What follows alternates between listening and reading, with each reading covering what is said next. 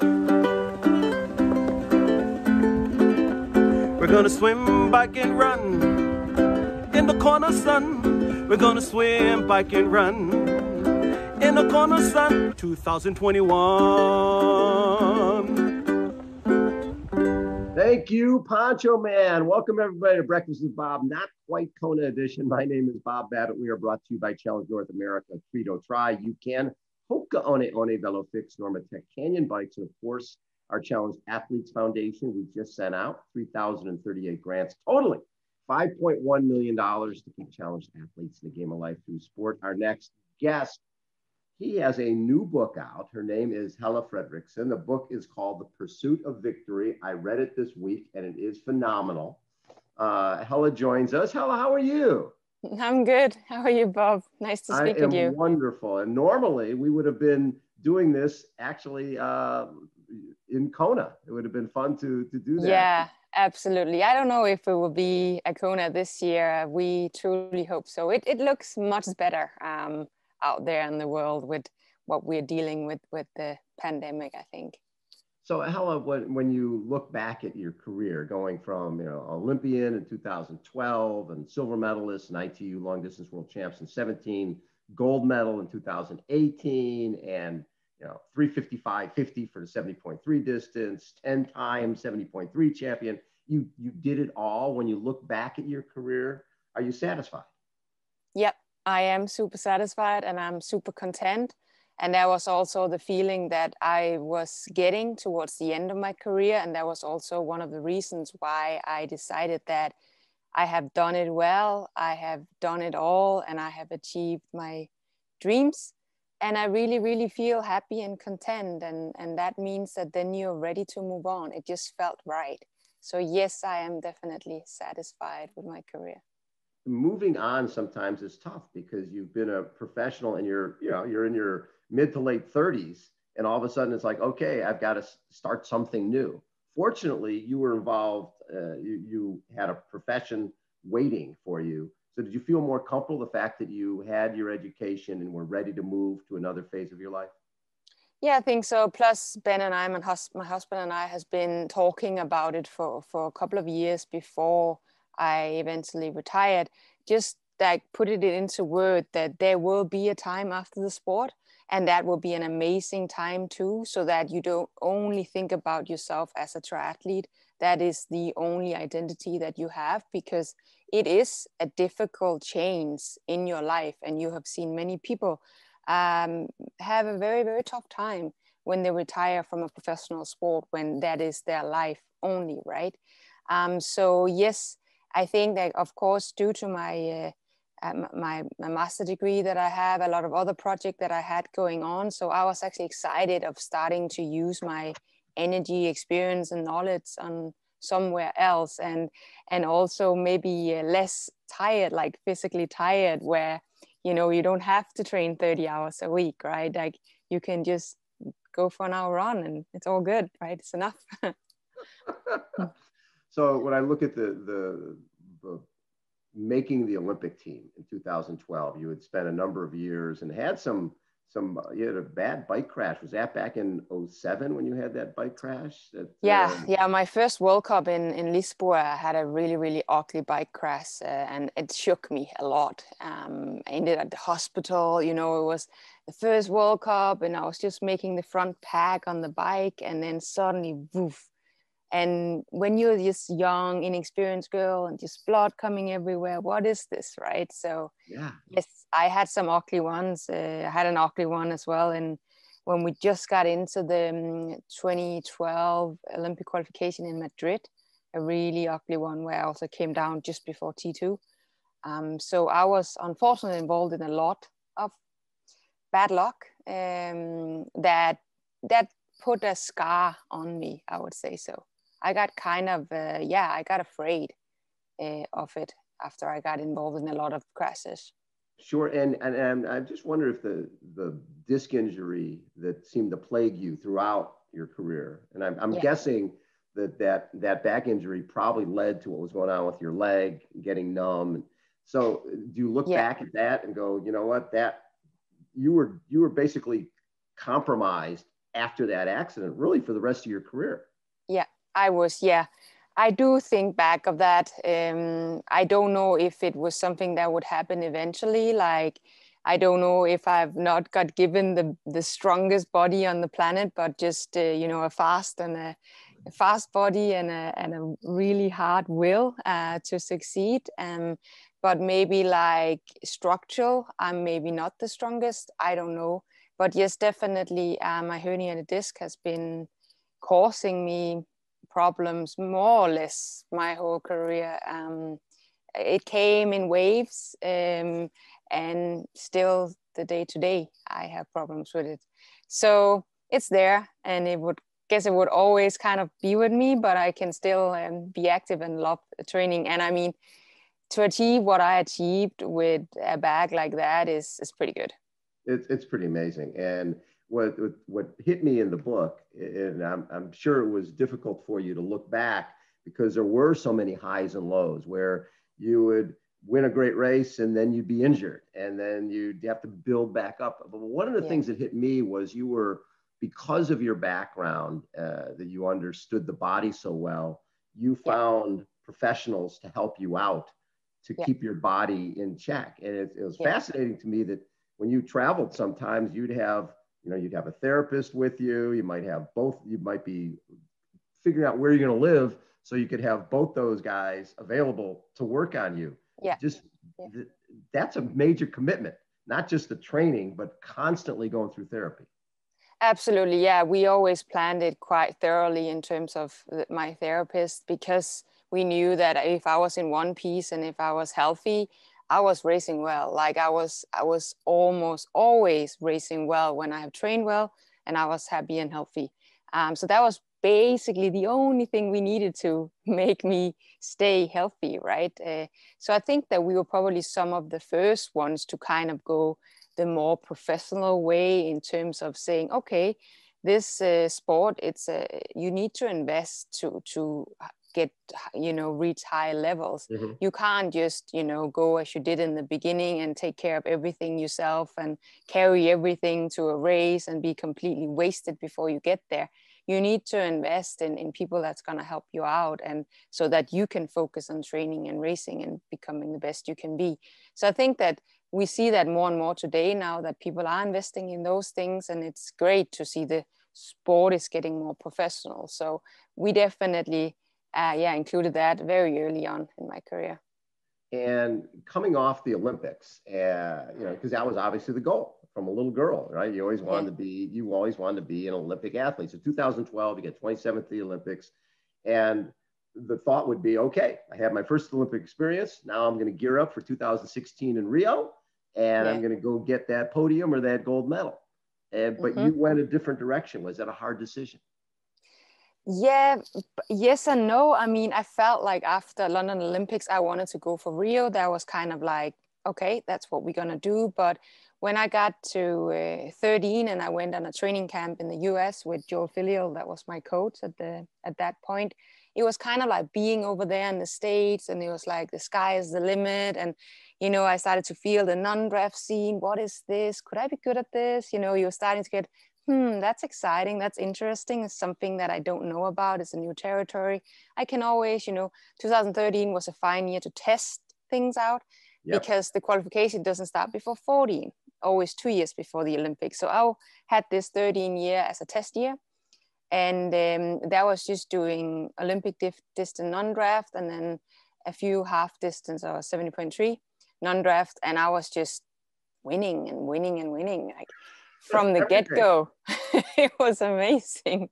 Well, that's where I think we met you in 2014. I mean, you were at the top of the totem pole, right? You had won the high V race with $100,000 prize purse in the greatest field. You could look at that field and say, this is at least equivalent to the Olympics, because you have people from different distances. When there's 100,000 for first, everybody's there. And then we met you in Bahrain, and that was another $100,000 prize purse. And you win that. So all of a sudden, I'm guessing the Olympics sort of went in the background, and it was, I'm going to stay with this. Absolutely. Yeah. I felt that I have found the shelf that I should be on. I felt that non-draft racing was good for my physique. That was where I could accelerate. Like also like we found out that all the accelerations in short distance racing, draft legal was hurting me a lot. And I would not be able to bounce back that well if you had a lot of acceleration within a race. Whereas like non-draft, you ride steady and hard. And I could ride, just at the red zone for so long, but still run amazingly off the bike. So we really found that this was where I was accelerating. And I love the fact also on half distance that because I was fast, that half distance was starting to become very fast as well. And you could stay fast, right? That us short distance came up to half distance, and then suddenly stuff was happening on the half distance too, which was amazing, right? You had to be a good swimmer to be a part of the race suddenly, right? And back in the days, you did not have to. You could make your way up, and stuff was happening there in 2011, 12, 13, 14, I would say. That was the time, yeah. Because then we also had that Lifetime Fitness Series throughout the country, which was non-draft Olympic, which is such a good transition for you coming from draft legal Olympic to non-draft. Exactly. And then that was a nice stepping stone to 70.3. Yeah, exactly. I love those races, and I love the combination to do a non-draft Olympic distance and then a half Ironman distance. It just kept me sharp and fast. And it was like when you got to a half Ironman, it was like you just raced it like an Olympic distance, and you would see what happened. And often it went well. I was very gutsy. I just went for it. Well, do you think it's tougher now? Because at least there was that transition. We had a series of non-draft Olympic. Now somebody comes off the Olympic, chasing the Olympics, and their only option is to double what they're doing, right? Yeah. You think that makes it harder for people? Yeah, also because it's a different energy system kind of you use when it's non-draft. This is just different than draft, right? So to suddenly go from draft legal Olympic distance to non-draft double distance, it is a big jump. So I do think that you also see that the girls that's trying now, coming from ITU racing, they're trying to get up to half Ironman, and they're doing well on the swim, and they're there. And then halfway through the bike, it's like, ooh, they can't keep that momentum going because the girls are riding hard. If you are a specialist on a half Ironman, you're riding it hard, and then you're also running well off that bike. So you see that now we have the specialist on half Ironman, and I feel like that kind of started to come around 13 and 14, where I was also accelerating. I definitely felt that was where I belonged, and we were getting, specialists on the distance. So yes, absolutely. I think it's harder, and it's such a shame we don't have Live Fitness and Lifetime Fitness anymore. Or Lifetime series. Oh, it was an amazing series. I loved it. It really was. And you became we're really good friends with Alicia through that, right? Alicia Case, you guys were living in Claremont. And so that's the other thing. I think with the Olympic format and the draft legal, I think it's harder to be friends with people because I don't think, because there's so many tactics that go on. I think when you get to 70.3 in Ironman, you can train with people who you're going to race against, because who's ever going to be better on that day is going to be better on that day. And it really shouldn't compromise your ability to have friends. Absolutely. Yeah. And I think for Alicia and I, it was definitely like, I knew that, if I trained with her day in and day out, and I could beat her or she could beat me, I knew that I always got the hardest competition out there, and we would always pick each other up when we were weak, or the opposite way around. And I think it just made us so good. And when, you're standing on the start line, it's to let the best girl win. And after that, you get a hug and you go out for dinner. Exactly. That was just how it was, really. And it was so simple, and it was just so amazing. So if you are not too proud to help each other out, you can actually lift each other instead of taking each other down. And I think like non-draft racing, if you are open to training with other people, you can really benefit from it a lot yourself. Where I think like ITU racing, they're coming in big groups or big teams coming in, and then I think they're staying together as a country and not open so much out like we are in non-draft. We coming often alone, maybe with our physio and our husband or something like that, and then we're way more open for other people and interacting. And I love that about the sport. Absolutely.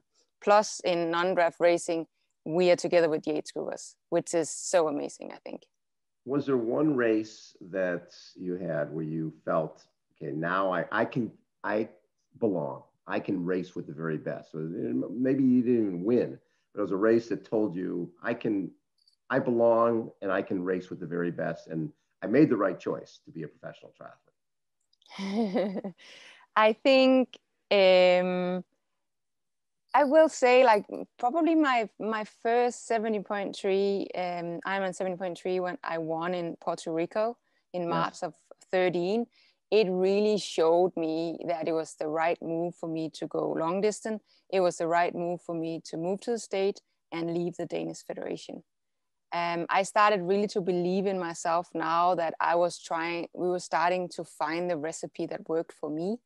And has always been going my own way. I've always done things differently, but that worked for me and it gave me a lot of confidence. And I think that also showed throughout 13 and 14. And when in Bahrain, I went 3:55. It was such a fantastic day. It was such a rush. I still get a rush every time I see that race because I just had a perfect day and you don't get many of them in your career. Absolutely. There was a lot of races that you went into not really knowing if your body was going to make it, right? There was times you felt like you needed to race, but you were dealing with your leg or you're dealing with back or you're dealing with calf issue. You had a myriad of issues. Yeah. Was there a time you surprised yourself where you went into the race going, I don't know if I can finish this one because my body's pretty messed up, and you ended up having a great day? I had a period of a period out of racing for it was actually in 13 where I came back again to the States and we just wanted to go over, and I needed to get back racing and I hadn't really been training hard or whatever, and we went over to the States again just to jump into it was actually when we had the Revolution 3 series. Yes, Rev 3, yes. Yeah, I jumped into a race there and was second in a really good field. That surprised me that I could actually do that on top of an injury and not much training.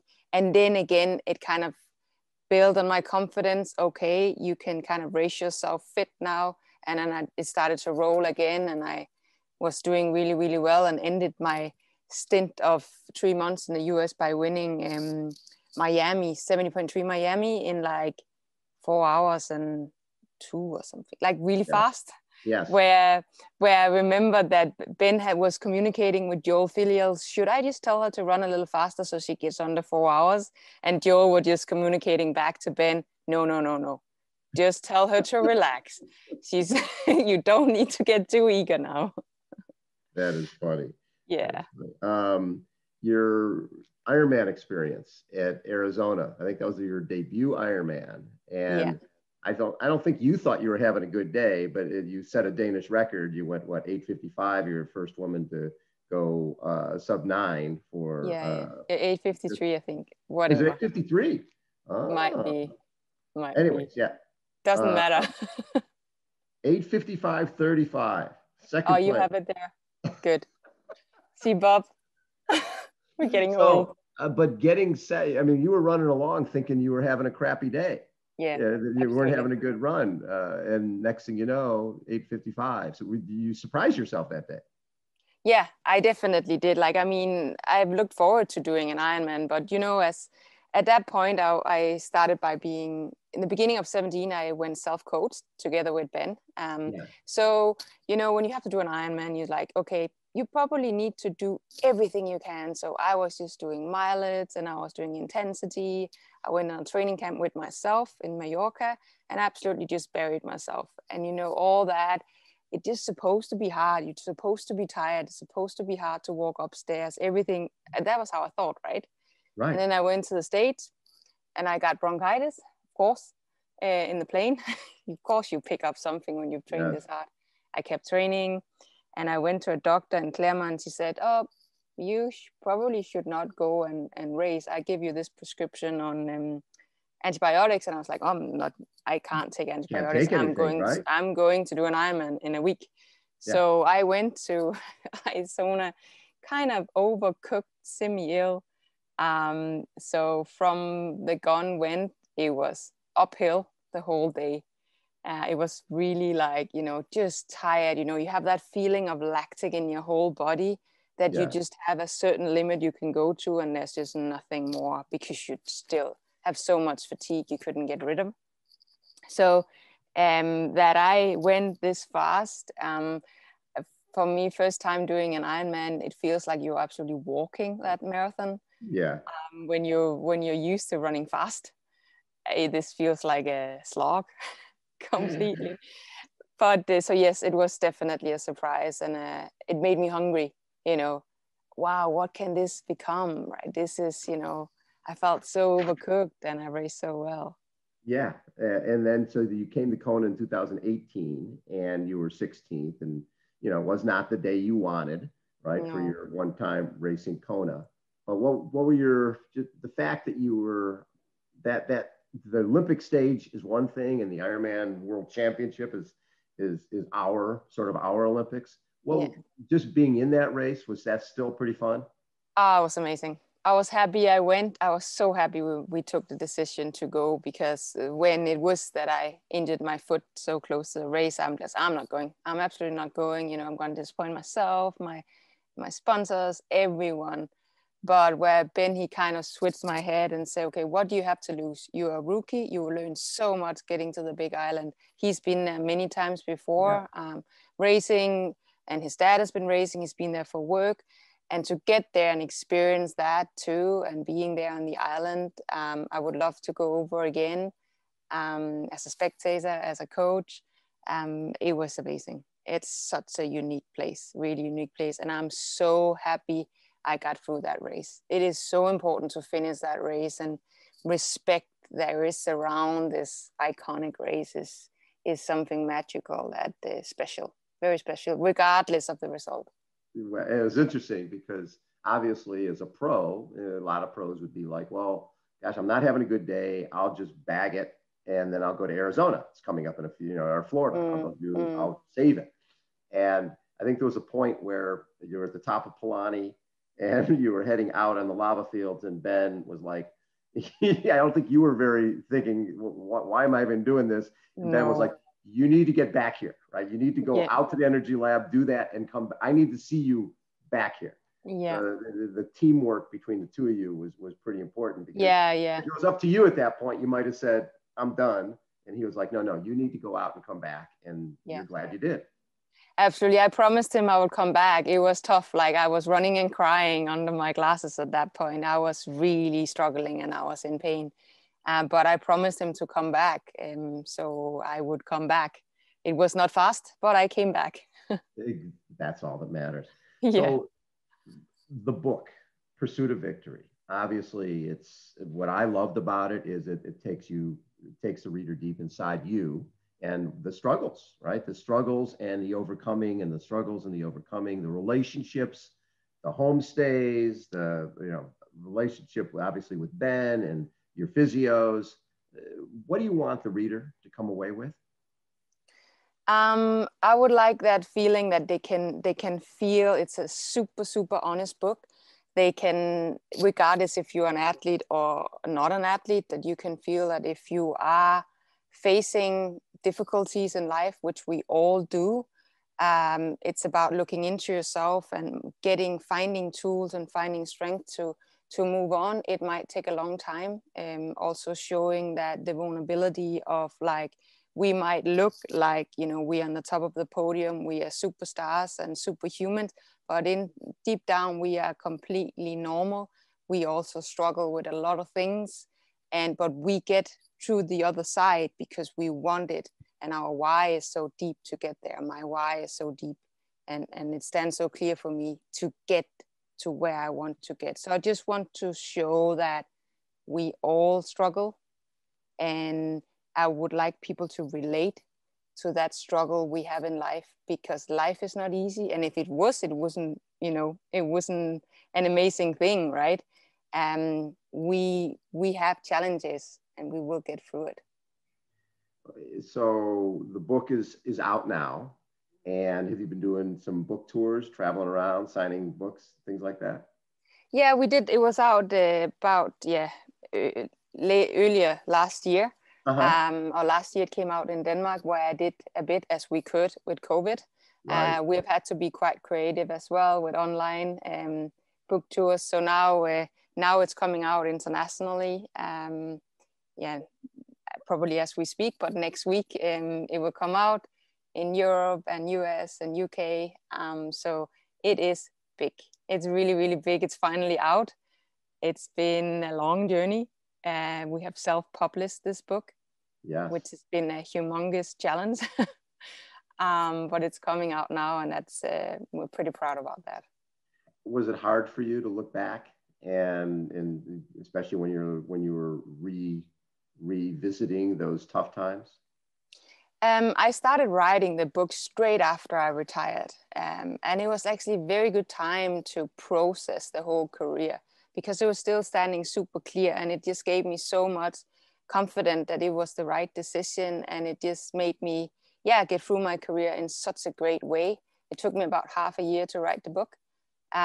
So it was tough in moments. And also sometimes when I was writing, I was like, when does this stop? Like, you kind of keep running into bad things. Like, you have to get a string of good things now. Is this really true? But it's completely true, everything I've written down. And so it was hard, but it was an amazing process to do. I love it. Well, thanks so much for taking time. It's always a pleasure to see you. I remember the first time we met in Bahrain, and we were like, oh my God, you think Helle will talk to us? And you were kind enough to spend time talking with us. So I really appreciate that. And if you get to the States, if you ever get here, we'll set up some Tri Club meetings and have you chat about your back, and we'll do an interview and have people pre-buy some books. Yeah, I would definitely. So whenever the world opens up, I am flying. I love it. Helle Fredriksen has been our guest. Again, the book is called Pursuit of Victory, available everywhere, Helle. People, Amazon. Yep, Amazon, my website, and my social media accounts as well. So and you can just go in and buy it and enjoy the reading. Thank you, Helle. Always a pleasure to chat with you. Again, Breakfast with Bob, not quite Kona edition. Thanks everybody for tuning in. We'll catch you next time. See ya.